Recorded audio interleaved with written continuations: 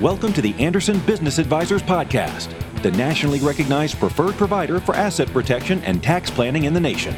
This show is for real estate investors looking to protect their assets, save on taxes, and build their wealth with Clint Coons. Clint is an attorney, author, avid real estate investor, and featured instructor at Anderson's tax and asset protection events held throughout the country. Enjoy the show. What's up, guys? Hey, Clint Coons here. And in this video, what I wanted to do is bring on a good friend of mine that I've known for years, and he's an investor in real estate. And I want to talk about multifamily investing because, you know, on a lot of my channel and a lot of the videos, I barely touch on multifamily. It's always about single family using LLCs and land trusts and corporations and how to set all that stuff up. But in this video, I want to delve into multifamily because I've been getting a lot of questions on it. And I know that if you're an investor, this is something you're thinking possibly you want to get into at some point in time, or you're ready to actually move into multifamily because there's going to be scale there. And I'm not the expert in the field at all, but any information I can give you to help you with your investing, I think is going to be advantageous to you. And it really meets my goal for this channel, which is to provide information that is relevant to the investors that follow me. So with that, I want to bring in Matt Faircloth. He's the founder of the DeRosa Group. He's got some really interesting projects that I've seen over the years that he's put together. And what makes him so unique and qualified, I feel, to talk on this subject is that a lot of people they do multifamily, but it's kind of hands off. You know, they find projects through other people and they're not really into it and they have a whole group working for them. What Matt does is he goes out there and he finds some really interesting projects, and you can see them on his website. If you go and you check that out, if you go to derosagroup.com, you'll see I've got a link below in the show notes, and you can look at some of the deals that he's put together. And that, I think, really speaks volume. But he's an expert, and I've known him that way. And so, Matt, thanks for being on here. It's awesome to be here, Clint. Thanks for having me. Hey, so why don't you tell the viewers, just briefly how you got started in all of this from a real estate investor's perspective and starting investing? Sure. Well, in 2000, let's flash back to 2003 when I started dating my girlfriend, now wife, and she got me to read the little purple book called Rich Dad, Poor Dad. And it tuned me into just the power of passive investing, the power of creating assets, and the power of not trading hours for dollars. At the time, I was renting an apartment and I had come across a few bucks at 25, 26 years old. And I was able to put together enough to buy a home. And I decided, let me take my two buddies that are renting with me now in the little apartment I had. Let me ask these two guys if they want to move with me. And so the two of them moved with me to the house that I bought. And each of them paid me $500 a month.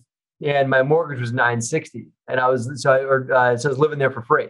Right. And I was making, at 26, 27 years old, I'm now making a couple of dollars, and I've got a earned income salary, but I have just about no housing expenses. So that right there was the Kool-Aid. That was the little blue pill that I swallowed and said, okay, I'm going all in on this. And so fast forward from there, I quit my job and started to invest full time. And my wife and I, once we got married, invested a bit in smaller real estate. We were in single family homes. We got into small multis and worked our way up into larger and larger real estate from there. So unlike a lot of the other folks that are in multifamily, we actually worked our way into larger and larger deals, which eventually grew into bigger and bigger apartment complexes. We didn't just get into real estate to start investing in multifamily. We actually grew up into multifamily.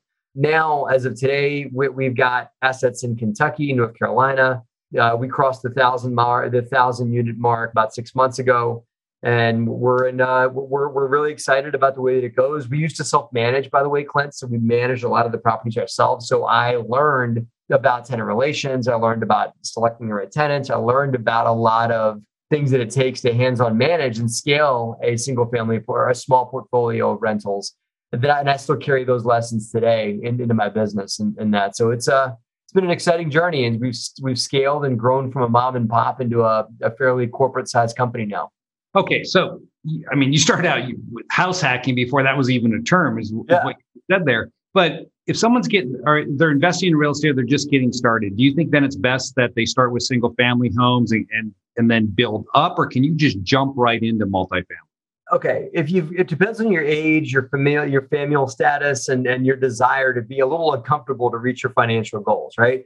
So if you are in a situation, I'm talking about listeners who are in a situation where they're able to live in a small multi, let's say live in a duplex, triplex, a fourplex, because you can get agency-backed, debt. You can get, FHA, first-time home buyer financing at 5% down and live in a duplex. So if your family or your spouse or just by yourself are comfortable living in a duplex, even if you're used to living a lot larger, you're comfortable moving into a small multi, that is by far the best bang for your buck because of the debt that you can get on these properties. The debt's very, very cheap with regards to what the interest is.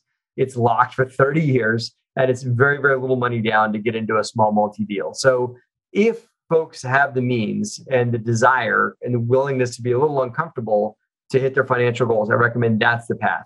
So that's one direction. We can talk multi from there. So that's where you would start out if you're just starting in the business. But let's assume that you have 2 or 3 rental properties and you're wondering, should I continue on the single family route or should I go to the multifamily route? It depends on how hands-on you want to be in the business. I have a friend that has 200 units of mostly single families. Now, he runs it all himself with a small team. He, makes a very good income on it, but he wants to be in it and wants to be micro. And it's also taken him about 15 years to build that. The plus side for him is he owns 100% of that portfolio. That's all his. He has not taken any dilutions or anything like that. Now, if you want to scale into big multi, you want to do it faster, and you want to, this person, a friend of mine, maybe would like to get into bigger multi, but he can't because he's not, the resources to scale into larger multi typically requires that you start selling equity. I just mentioned my book, Raising Private Capital here, talks about how to find people in your network that are interested to contribute passive equity into real estate. So if you're a single family operator and you've got some assets and you've cut your teeth a bit and you want to scale into larger, then the way that we did it and the way I recommend you consider doing it is by finding larger assets that are probably larger than you can take down yourself and bringing together a small group of investors to join you as passive investors on the deal. You step in as the managing operator, and then those passive investors step in behind you, and you form an arrangement, and you've pretty much sold them security to invest in your deal. And that involves the SEC a little bit, but it's not that complicated. And it's in essence, that is called a syndication. And it can be small. My first syndication was a small group of single family homes that one investor put in $50K. So a syndication does not need to be millions. They typically are, but it does not need to be millions and millions of dollars. It can be way, way, way smaller than that. But a syndication, the word simply means a group of people doing something that one of them couldn't do by themselves. Okay, so before we talk about that in more detail, let's assume that I want to go into this. Then what are some of the things that, let's say the top 5 things that I need to focus on or I should look for in evaluating whether or not this makes it a great investment? Because what I've heard a lot of is that it's overvalued. That's hard to find properties that produce a good return. So what would you say someone should look for? You want to look for deals. And first of all, you're right. It is overvalued. Things are getting bid up and up and up. Part of that has to do with the interest rates have gone down and it's caused cap rates to go down along with it. And that, and just money's gotten cheaper and cheaper, especially on the agency debt side, borrowing money from Fannie Mae and Freddie Mac to do larger multifamily deals. But aside from that, there's a lot more people in the space. It's become a place that a lot of money's gone to seek shelter and to seek protection as inflation happens and as COVID happens and things like that. People have run to essentials, which is housing being one of them, right? So yeah, it's a way more competitive space. To find good deals in the multifamily space, you got to find something that has some undesirable element to it that you're willing to deal with that the next investor is not. So that could mean that the property needs a lot of physical work. It could mean that it's in a market that not everyone's shopping. So maybe not downtown Atlanta or downtown Denver, which is very, very high affinity for those markets. Maybe Detroit. Maybe, Winston-Salem, North Carolina, which is where some of our properties are. So maybe not a number one market, maybe a tertiary or a secondary market, right? And that. So those are some things that you could do. So to avoid, my father-in-law taught me an adage a long time ago: observe the masses and do the opposite, right? So you've got to find a way to work your way into multi that you're not competing with a couple hundred of your best friends that are all looking at the same deal. So how do you know you're going to get the tenants to fill the property? I mean, how do you analyze that in a particular market? What should I look for? Well, here's what we do. We look at, let's just say for an example, that Matt and Clint are looking at a deal and it's a 50 unit and it's in downtown Albuquerque. I don't know. I love to pick on the city of Albuquerque just because the name's fun to say. So okay, so we're looking at a deal in downtown Albuquerque and we know we want to charge $1,000 for a 2-bedroom apartment, right? So what I will do is I will look at the surrounding area around that multifamily. I'll look at the city of Albuquerque to begin with and figure out the big number. What is the median income for the city? And then I go a next step down. And there are websites you can use to get this data. What is the median income around the property? What's the expendable income that people may have? And I looked at that to say, okay, can someone earning $40K a year afford to live in my complex? And so that's how I determine if I'm going to be able to get rents or if I'm going to be able to, most of the time in multifamily, you're going to buy it for a number and then you want to try and create some value by adding a playground or renovating apartments and doing granite and stainless or, repainting, doing the flooring, some upgrades, and then commanding a small increase in rents to justify those improvements you've made, right? But you want to know, to your point, is the market going to bear me taking the rents in Albuquerque from $1,000 to $1,200? So you're going to look around the surrounding area to see if folks can't afford to live in those apartments. And the equation you want to use there is most property management companies are going to approve tenants that make more than 3 times the rent as their earned income before income tax. So if the person's earning $5,000, let's say easy numbers, $3,000 a month before income tax, they can afford to pay $1,000, not $1,200, not $1,300 in rent. So if I push rents, I'm pushing above the person that makes $3,000 a month, right? So I need to see a large population of people that are making $4,000, $5,000, $6,000 a month that may be willing to live in my apartment complex in the surrounding area. So what you're really doing is an affordability analysis, which is very important to do in the beginning. Because to your point, what if the market can't afford what I want to do to this property? Same thing that comes in a fix and flip or another real estate venture. You got to make sure that there's enough demand for what you want to supply. So when you go into those buildings, so you're looking to do something we call a value add. Yep. And you're looking at materials right now that are up 30%. Yes. So how is that factoring into the projects when you're evaluating these to make sure that you're going to recoup your investment, get a decent return? It's an interesting question. We're not a ground up. We're not a new build company. If we were doing new build, I would be tracking lumber and plumbing and I'd be tracking, copper and lumber quite a bit. Because as you know, those things are up a ton right now.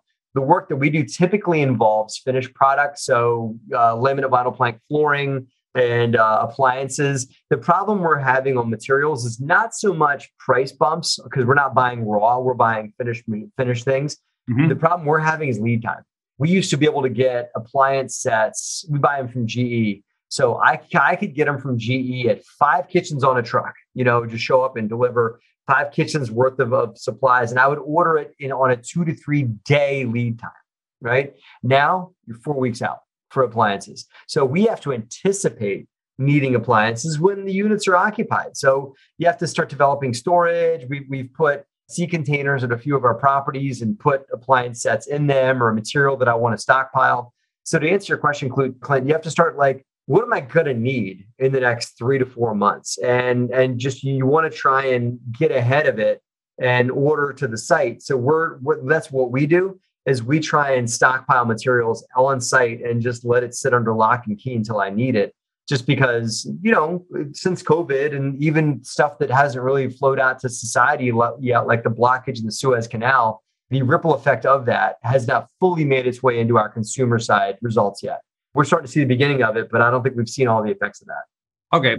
So, when you're looking at a building, one of the questions that I always have is how many 1-bedrooms, studios, 2 bedrooms, 3 bedrooms? And we just closed earlier this year in Winston-Salem on a 140 unit complex. And we're neighbors. Yeah, I know we are. I was surprised that came across my mind. Then I was talking to a good friend of mine Sunday. He's a developer and they're putting in a project near where I live. And he said they're doing micro units in addition. So they have 15 or 20% of the space to micro units that are about 500 square feet. It looks like a hotel room is how he explained it to me. So here I am, I'm evaluating this. How do you go and determine what is the right mix for that investment in that market? It's different as a developer. There's a lot more demographic studies they have to do because they've got to build something that's going to have a longevity for the next 10, 15 years.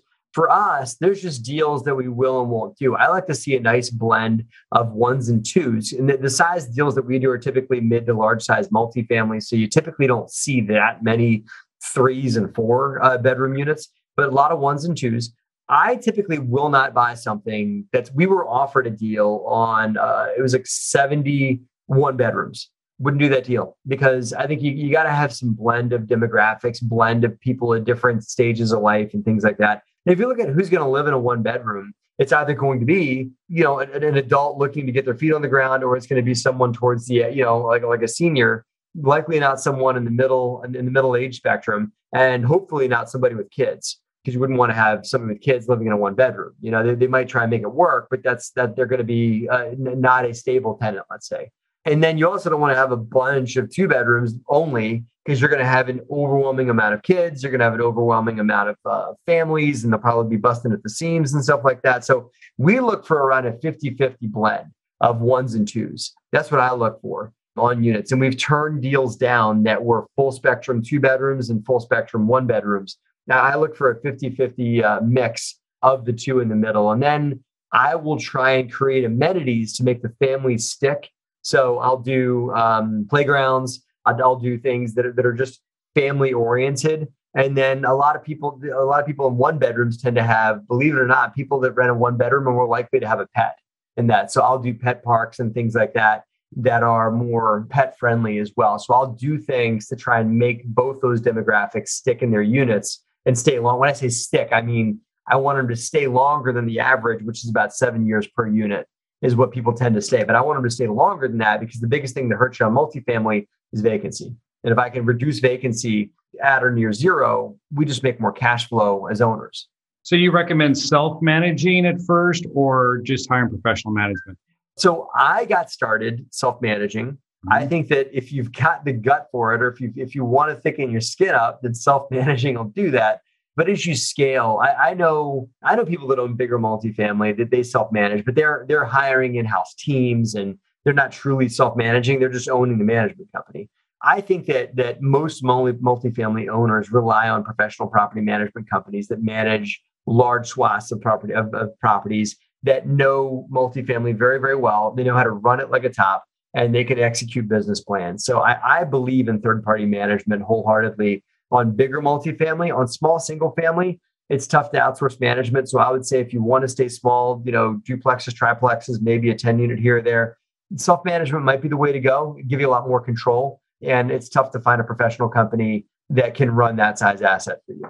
Okay, so one of the things that, when you're looking at properties, are you looking for certain, middle income Bs or Cs? And I'm curious because right now there's an area of the market that my partner and I, we've identified, and that's low income housing, mm-hmm. that really needs housing to be made available for them. And so we put a lot of effort into finding deals that fit that demographic of the market and providing that. And we've, Section 8, yeah, but you also find charities, good United Way, that they'll help supplement the rents for mm-hmm. individuals. And that's a different style of investing. I grew up in that. My dad, I remember as a kid, we took an old hospital, and converted it into that type of housing. Mm-hmm. And so it was a great investment for my parents to do that.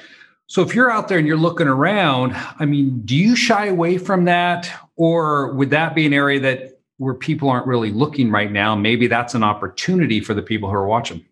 I think that what you described is a perfect niche, because I think that, remember I said, observe the masses and do the opposite. Yep. People aren't seeking, there is a stigma with affordable and low income housing that a lot of people try and avoid. It's like, oh, it's going to be hard to collect rents, or, oh, there's going to be crime issues, or, oh, there's going to be whatever made up story you have in your head about affordable housing that's likely not true. It's going to keep people away from affordable housing. So I think it's certainly a niche that's worth pursuing. We are a little different. I am workforce housing. So we pursue Class C.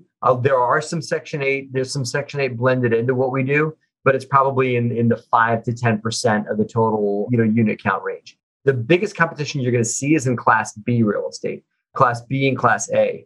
A is like, newer construction, top end. B is stuff that was built maybe in the 80s or 90s that maybe could use a facelift, some value add, but it's probably fairly up with the market. People that earn way above the median typically live in B class real estate, and that just maybe needs a little spruce. C is typically stuff that was built in the 70s and 80s, maybe some functional obsolescence, but you can bring it back with it needs a little TLC. The best value add plays that I see are in C class or in the 70 to 80 vintage. And it doesn't go down there's D class, but that's just property that just hasn't been maintained. I've seen D class stuff that was built in the 80s, 90s, and 2000s. It really has to do with how it was managed and whether or not they kept up with deferred maintenance, whether or not let the place just get torn apart by the tenants or something like that. But we tend to not go to D class. We'll go and do a C and value add it up to like a C plus and do what I call workforce luxury. I know you brought up something that I find intriguing is that people have preconceived notion about lower income housing.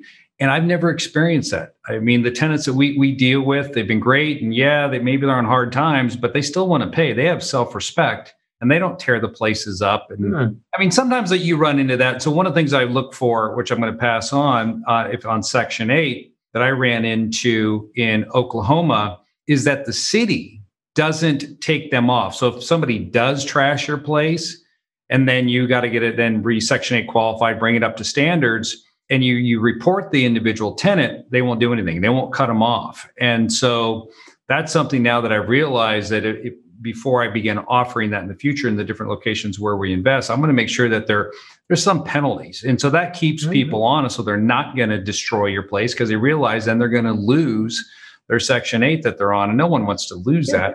Right. And there are rules around that where like if the tenant doesn't pay, in single families, we used to own a lot of single families, if the tenant doesn't pay their side of the water bill, doesn't pay their side of the rent contribution, you still can't evict. And if they get evicted, then they're supposed to lose the Section 8. But as you said, the Section 8 office sometimes doesn't process that. And so it's still important to do a background check and to do a rental history check and to do a credit check. And that, income might not be there. They might not have the income required to live in your unit, but with some help from the government, they can likely qualify, right? So you still have to do your due diligence as an owner and not say, I'm doing affordable housing, so anyone that's on the program can now live in my apartment. That, my friend, is how you end up with the element you don't want, drugs and people not paying and people that are going to damage your units and stuff like that. Because there is data you can get out there in that. So yeah, it's a great point. But I just, the folks that I've encountered, they don't want to do like LIHTC deals, low income housing tax credits, but those can be very lucrative. Yep. Section 8 didn't miss a beat during the COVID crisis. Now, if you remember during the government shutdown in like 2016, 2017, when they were, having that, when the government was playing chicken with each other on, signing off on the budget bill and the budget kind of like the government got defunded for like a month or something like that. Yep. Section 8 did get affected by that, but they got caught up. You hold your breath for a month and then you get double check, So that's the worst that could happen is you may get delayed payments if something like that happened again. But COVID didn't really affect low income housing. No, not at all. I mean, you didn't miss a beat. We did. We got hurt. But your properties like you're talking about probably didn't miss it, didn't blink. Yeah, the rent is really strong. So then financing wise, so if I want to get into this, what are some things, just off quickly that somebody has to be prepared for? So if you're looking to take down a unit, what should I be doing ahead of time to make sure I can qualify from a financing perspective? Well, it's less what you got to go through to qualify for like a single family home or a small purchase or something like that.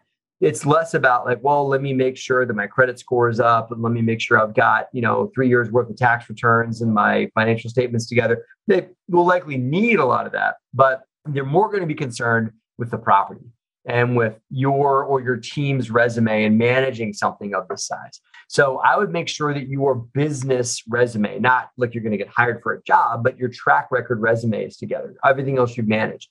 The bank may tell you they might need to see a stronger sponsor or someone on the loan that has a deeper experience resume. And that may be something you might have to go find in your network. And then above that, make sure that you on the property side have clean, understandable rent rolls and trailing 12 financial statements and a pro forma showing what you want the property to do. It's going to be a vetting on your skill set and ability to run the property and on the property itself versus your finances and everything like that. So I think that's what you need to prepare to get truly vetted for a loan on these types of things. So I've told people in the past during consultations that when they're getting started on that, if they want to go a little bit larger than, a fourplex, they want to get into something that's 40 units, 50, 100, that they should find someone like you described, because those are going to be experience-based loans or asset-based loans. That means you don't have to give a guarantee, but they're also going to be based on the experience so that you can prove to the lender that you know how to operate it. So I'll tell them to partner with someone that has that experience. Now, my assumption has been that if I partnered with you, for example, on a deal, I found the deal, brought you into the deal to help me put this whole thing together.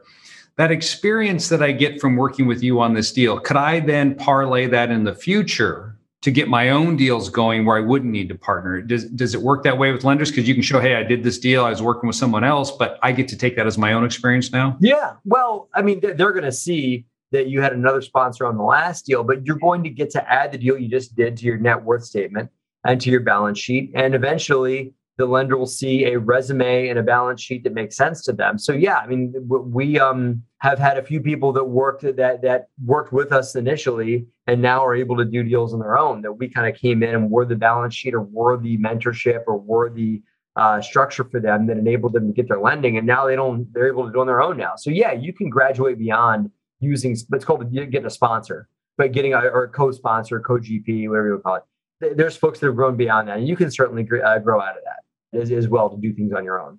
Yeah, because a lot of people think they need to own the entire thing and they need to make all the money off it. And, I was taught one time, bulls make money, bears make money, and hogs get slaughtered. Yeah. And I use that a lot when I talk to someone like, no, I want it all, I'm not going to share it. And I was like, you're not going to get this deal. So It's either, rather than have half of something, you're going to have all of nothing unless you're willing to share it. And then you can grow from there. Now, you guys, you do that. I mean, I know you set up syndications, right? Where people can come and they can invest into your projects. Yeah. So we do that. I mean, like I went from owning 100% of a lot of deals that we do to, we just got an LOI accepted on a deal in Kentucky, and my company will end up with 11.5% of that deal. And that's okay. I'm fine with that because, like you said, it's 11.5% of a big, large multifamily asset that'll put plenty of equity in my pocket, and our investors are going to do very well. And it gets it more into just a bigger picture type of thing. I mean, Bill Gates didn't own all of Microsoft. I mean, he had to. If you look at any company eventually, either through partnership with other resources or through selling equity to investors, is going to need to get diluted. And so if you can let go of, it needs to be all mine, as you said, then it enables you to grow. I mean, I know no one that owns thousands of units and owns them all themselves. Even Sam Zell, a lot of the huge names, may be billionaires in real estate, but they also had to work with investors to help get them to that level and then sell off a lot of equity to enable them to get into larger assets. It's just the way of the world. It's just the way it goes. And it's a good symbiotic relationship. So not only am I okay with it, I love it. And it enables me to benefit other people's finances through what I do in my company. And by helping people reach their net worth goals through investing with the DeRosa Group or investing in apartment complexes we have available through syndications that they couldn't have found on their own. Which brings me to this point that I want to end with. What about resources that are out there that if someone is considering moving up to this next level, where should they check out on the web to find areas, to evaluate properties? I mean, is there anything that you use or you highly recommend? Yeah, I'll go with the 3 M's, Clint. Money, market, and management. And so we'll start with market. I know you should have started with market anyway. If they want to get into the game and scale up in a larger real estate, they cannot be one of these people out there talking about how they want to buy a multifamily anywhere in the continental United States. They've got to choose a market. Winston-Salem, Albuquerque, wherever it is, Bismarck, North Dakota, right? I want to be in that bar. That's where I want to buy my multifamily. Get to know the market, get to know the people that are players in the market, get to know the brokers, get to know the good blocks and bad blocks. And then the money side, and just to mention, my book, Raising Private Capital, talks about how to find the money in your own network and structure syndication deals with people that are in your network that want to be passive. And the management side is you've got to find who's going to run that asset for you, because with the right deal with plenty of money is still going to fall on its face if the business plan isn't executed properly. So you got to have all three of the M's met: market, money, management, to be successful in this game. And getting those three foundational items set up first is what it's going to take to be successful. Are there any websites you would tell people they could look at that could help them along this road? Sure. Biggerpockets.com is a great place to get started. Once you've chosen your market, LoopNet is a great place to start. Not that LoopNet is not a source for lots of great deals. Most of the deals on LoopNet have been picked over, but LoopNet is a great way to get connected to brokers that are offering in a market. So if you choose Charlotte, North Carolina as your market, you can go pull up Charlotte on LoopNet and connect with brokers and say, listen, the deal you have here is not the right one for me, but call me the next time you have a deal. So LoopNet's a great way to network, believe it or not. People don't look at it that way, but it should be used that way. And then there's also, I would consider even going on the agency websites, Fannie Mae, Freddie Mac, and understanding their financing guidelines, understanding what it is that you need to put forth to get financed on deals. What's their high end and low side? And then you'll get to know deals that may work for the federal agencies that can finance deals, which is pretty much the best financing deal you're going to get. So those are some resources out there. And of course, BiggerPockets, as I mentioned, is a great networking site for meeting other investors. Lots of articles you can read and books you can read and stuff like that on the subject. So that's a great place to start too. And the thing about it is, I'd like to end on this point, is that you talk about money. That's important if you're going to take it down. But if you find a deal that you can't qualify for based upon the lending guidelines, still, if it's a deal, tie it up, because you can always partner with someone like yourself. Yeah. You can help. A deal's a deal. There are plenty of people like me out there that are looking for opportunities. They either got more money than you got deals, or you got more deals than you got money. You got one, you got two money. There's no symbiote. There's no balance between the two. You either have more of one or more of the other. It's what it is. So if you've got more deals than you have money, find someone who has more money than they have deals, or vice versa, and find a way to structure a partnership. And it'll just help you raise your game and get things to the next level for your investors and for your business. Hey, Matt, thanks for coming on. I really appreciate this. And I know the viewers that watched all the way through this point are going to get a lot of information out of here. We've got some links down in the show notes that they can click on to find your website and some of those other sites that you mentioned. Anything you want to leave or say in passing? No, it's been great. Just check us out at DeRosaGroup.com. Clint's been great having you here. DeRosaGroup.com is a place to go if they want to learn from us, invest with us. Check out my book, check out my YouTube channel. All of that is there at DeRosaGroup.com. All right. Thanks, Matt. Take care. Thank you for listening to today's podcast. Show notes for links to everything mentioned in this episode can be found on our website at andersonadvisors.com/podcast. Be sure you subscribe to our podcast. And if you are already a subscriber, please provide us a review of what you thought of this episode.